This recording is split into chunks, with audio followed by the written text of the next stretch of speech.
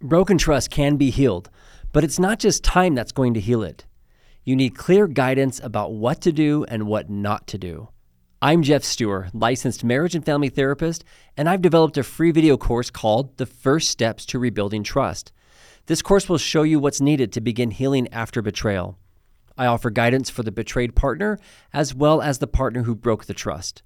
You can access it for free right now by clicking the link in the show notes. Last episode, I interviewed Roxanne Kennedy. She is the author of the book Cutting Ties, which will be released in the next week or so. And we will put a link in the show notes on where you can purchase that. Roxanne has an amazing story. She was married for a number of years and then discovered her husband had a secret life with pornography addiction. And she confronted that, and they worked through recovery. And there were some very intensive moments trying to work through that. And then ultimately, she needed to be done with the marriage because he did not choose recovery. And her healing journey moving forward is really the heart of this book. And it's a book to give hope to women in whatever stage of their recovery, whether they're working on their marriage or they have to leave their marriage. But the good news is that women can heal from the impact of betrayal. And so I'm thrilled to have Roxanne back on the show.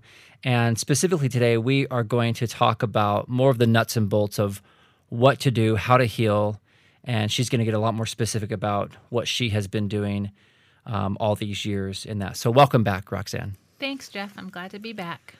So let's talk about a lot of women wonder, especially when they're in the middle of the chaos or discovery, is healing even possible? And I know you told me it was last time, but can you say again what you really feel about this in terms of now that you're on this side of things and you're working on, years into recovery, what would you say to a woman who says, really, is this going to get better?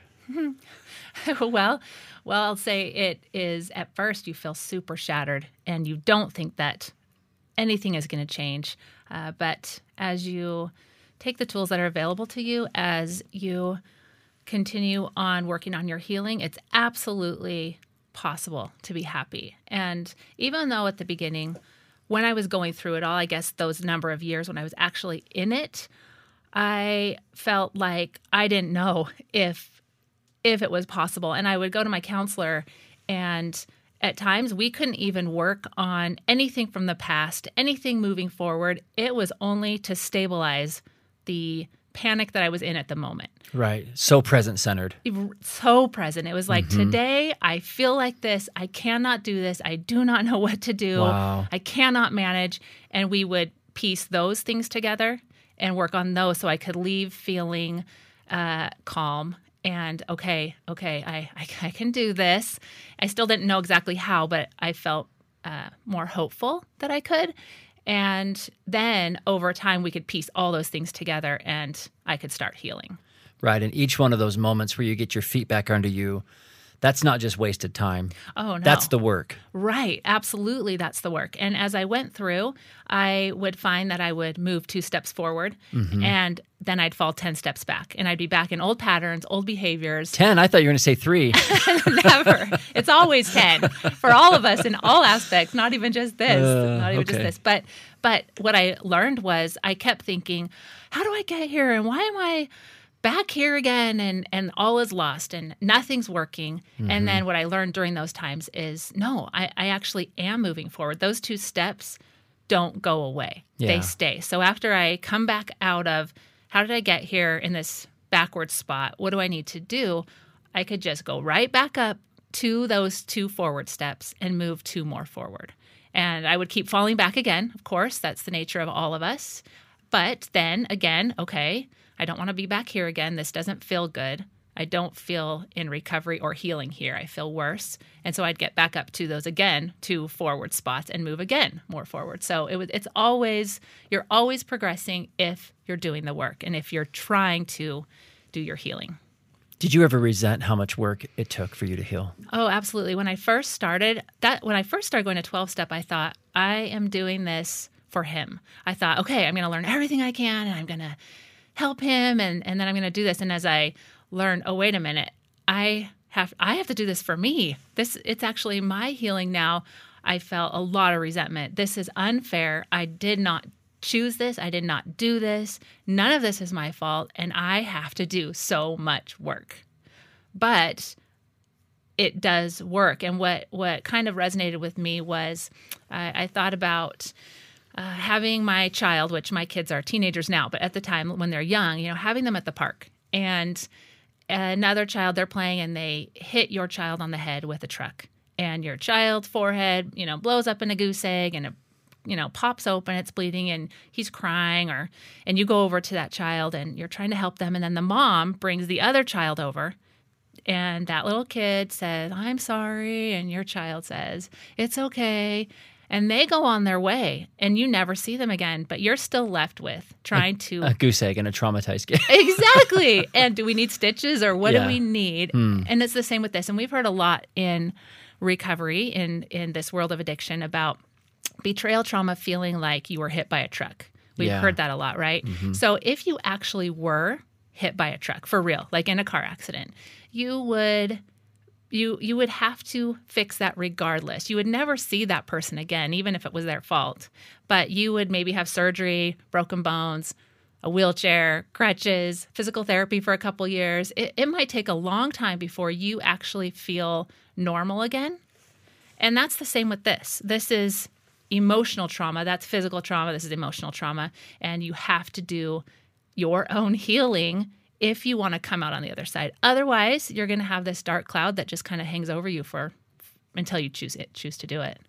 Yeah, so the unfairness is normal. So if a woman is feeling resentful and bitter and struggling with how much work and all this that was dumped on her that she now has to sift through, she's not doing it wrong. That's exactly how it feels. Of course it does. I mean, that's the trauma part of it. And that's that shock of what just happened and why do I all of a sudden have this new job? Yeah, I like that. Yeah, exactly. This new, thank you for all the extra work now I get to do in my life. And and for you, obviously, that you're going to talk about today, and I know in your book about, what you've learned from all that and the growth. But when you're in the middle of it, it's not that clear. And so, like most things, the perspective usually comes later. And that's really your message is like, hang in there, keep working.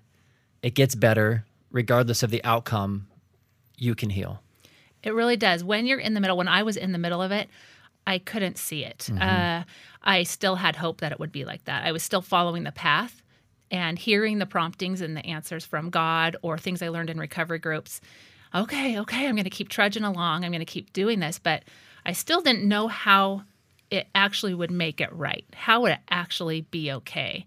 But I can say that on the other side of it, healing feels like freedom. It feels like happiness. It feels, I couldn't go back now to before and not knowing. At times there would be times where I'd be like, oh, I wish this would never have happened.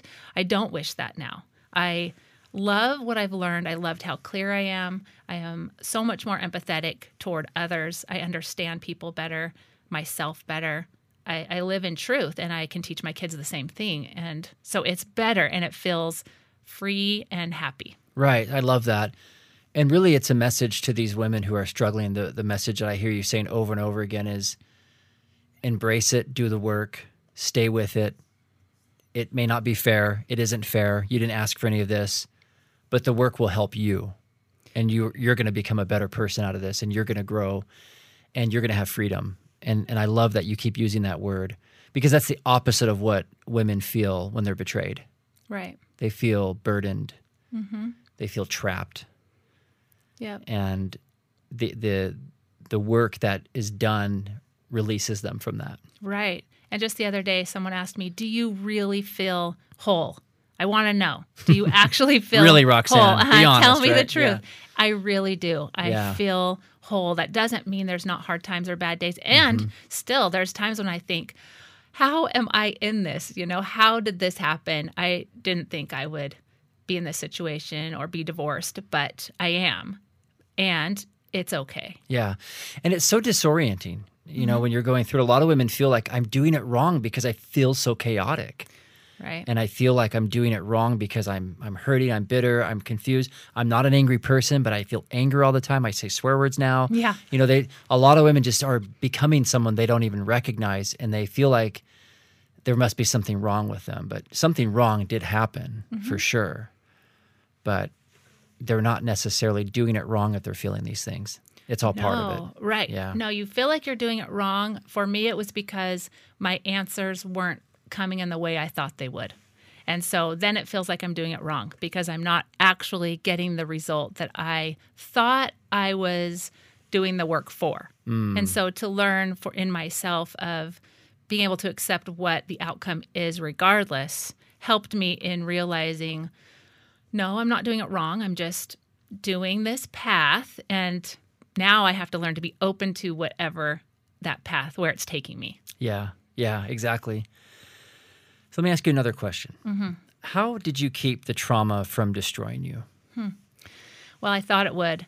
This was probably the most heartbreaking, heart-shattering thing I've ever gone to. Being married to an addict, experiencing that kind of betrayal which we've talked about, it felt like death. I didn't know how to survive. So I had to look at it and think, do I want someone else's choices to destroy me?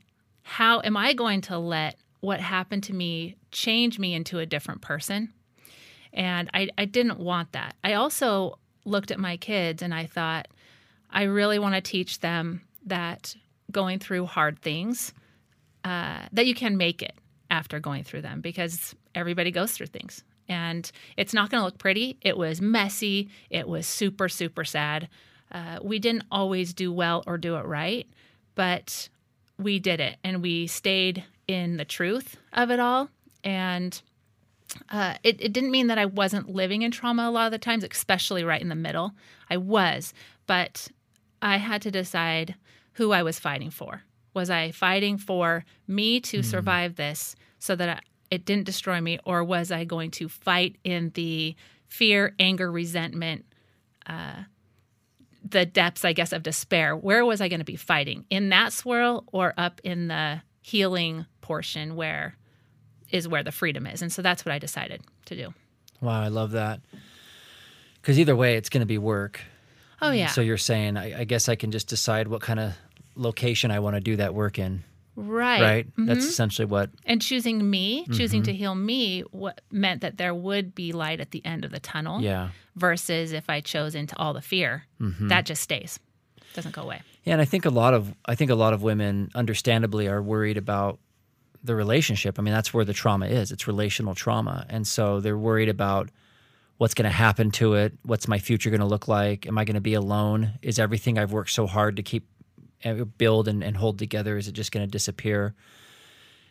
But I in my experience, it doesn't really work very well to ask those questions and to do anything about those right out the gate, right after discovery.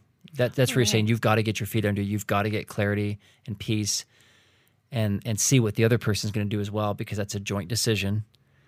And you can evaluate that much further in the process. Right. You don't want to make any decisions right when you find everything, because you're not making those decisions out of a place of clarity. Yeah.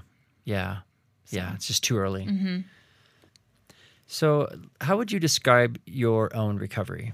I know that's a big general word we throw around a lot, but I think I know, I talk to a lot of women who they want ideas, they want examples, they want to know what's the path look like. And obviously it'll be different for every woman, but I think there's some guideposts, and I think you do a good job in the book of really trying to outline, your story, but it's clear that there are some key things that have to happen. So what would you describe as your recovery?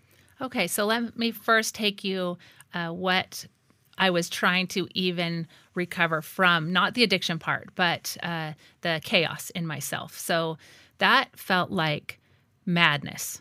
It felt like, we talk about a roller coaster sometimes. You're so up and down, but mine felt more like, it did feel like that, but like a pinball machine. All over the place. I was over here, then shot up over here, then down in the drain, then back up to hope and healing. It was all over the place, which I guess is like a roller coaster. As I was going through that, especially when his disclosure came out, which was his entire sexual history of anything that he had done in addiction for his entire life. And so when I had found out the entire story of how far his addiction had gone and how dark it was and how painful and scary and just a world I was not at all familiar with. That put me into a new level of panic or trauma. And during that time, that put me in that place where I really had a hard time going out in public with him. And even not with him. It didn't matter sometimes if he was with me or not. I couldn't go to movies. I could only listen to soft spiritual music, which I hadn't even listened to that very much before. I couldn't handle any extra chaos in my soul whatsoever. And to the point where when I was out in public, every man I saw, I hated. I thought, ew, they're the worst. I'm sure they're an addict. I'm sure they're this. And I just had all this negative energy and feelings about people in general out in public. And so I had a lot to try and get through. So that's where my own recovery and healing kind of started for me in that. I thought it was because of addiction, but I had to learn to disengage from what he was going to do or what he wasn't going to do. Because at first I was tied to that. Okay, he's doing good, he's clean, he's sober, okay. But I really wasn't okay because I'd gone in public and clearly I had problems. And so I had to say, okay, it doesn't matter to me what he is doing or not doing. I need to figure this out for me. Mm-hmm. And so as I did the 12-step groups, as I attended counseling, I read a lot. So counseling for me was life-changing, which we've talked about. I love it so much.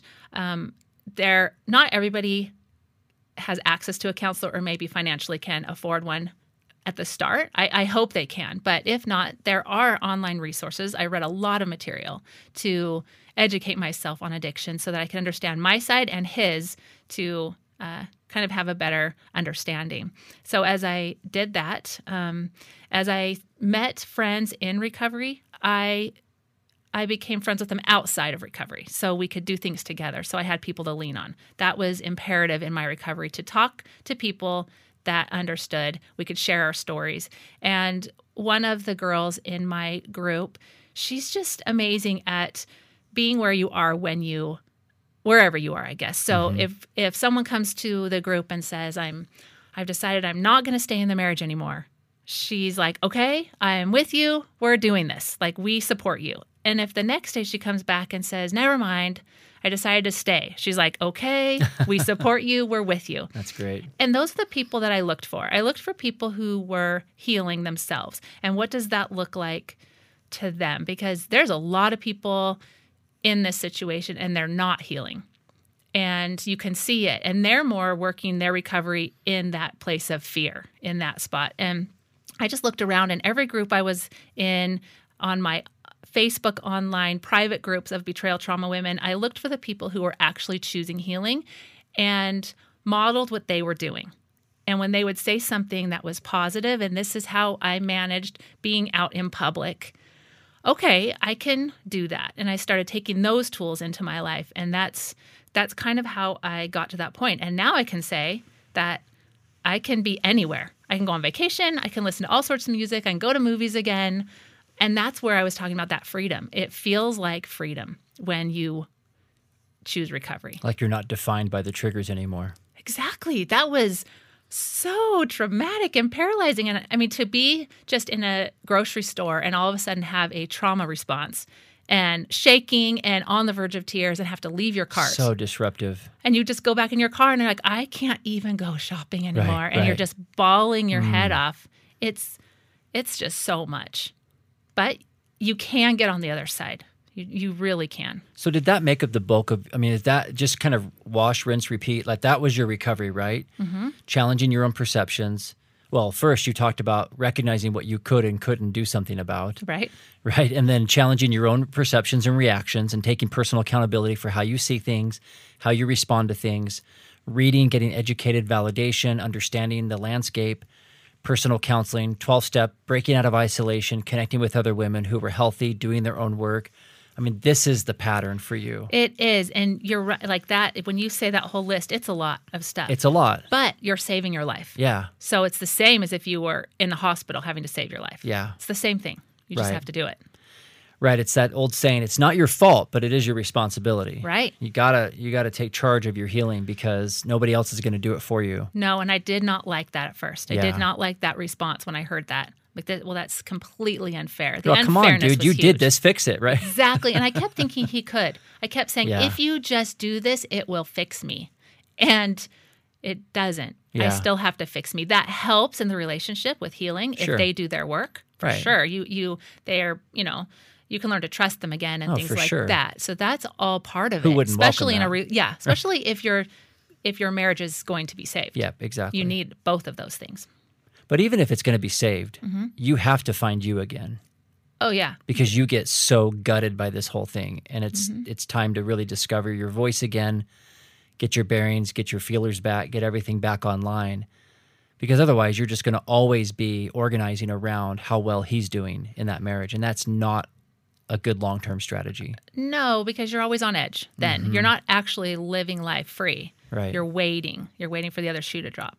And the same thing even with the addict themselves. They may choose into recovery and do all the work and all the healing. And if their spouse doesn't, then at some point they too will feel healed. They will feel forgiven and repented from what they need to with God. And they'll feel like they're moving forward. And if their spouse, who obviously has been betrayed and it's hard, if she is sitting in that place of fear forever, of course you are there for a while, and he needs to have patience with that. But Yeah. at some point, you also have to heal you so that the relationship will work.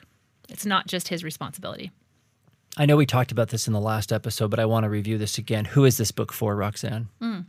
So at first I thought it was just for people like me. But as I sent out the drafts to for people to read, and I sent it to all sorts of people, not just spouses of addicts, the feedback and the response that I got was really interesting. One was an addict himself that read it, and he loved it. And he wanted all his people in his groups to read it. And he said that the insight that he got from listening to another person's story versus his personal story with his own wife was validated, like it was insightful to see what the actions and inactions of addicts do to their families.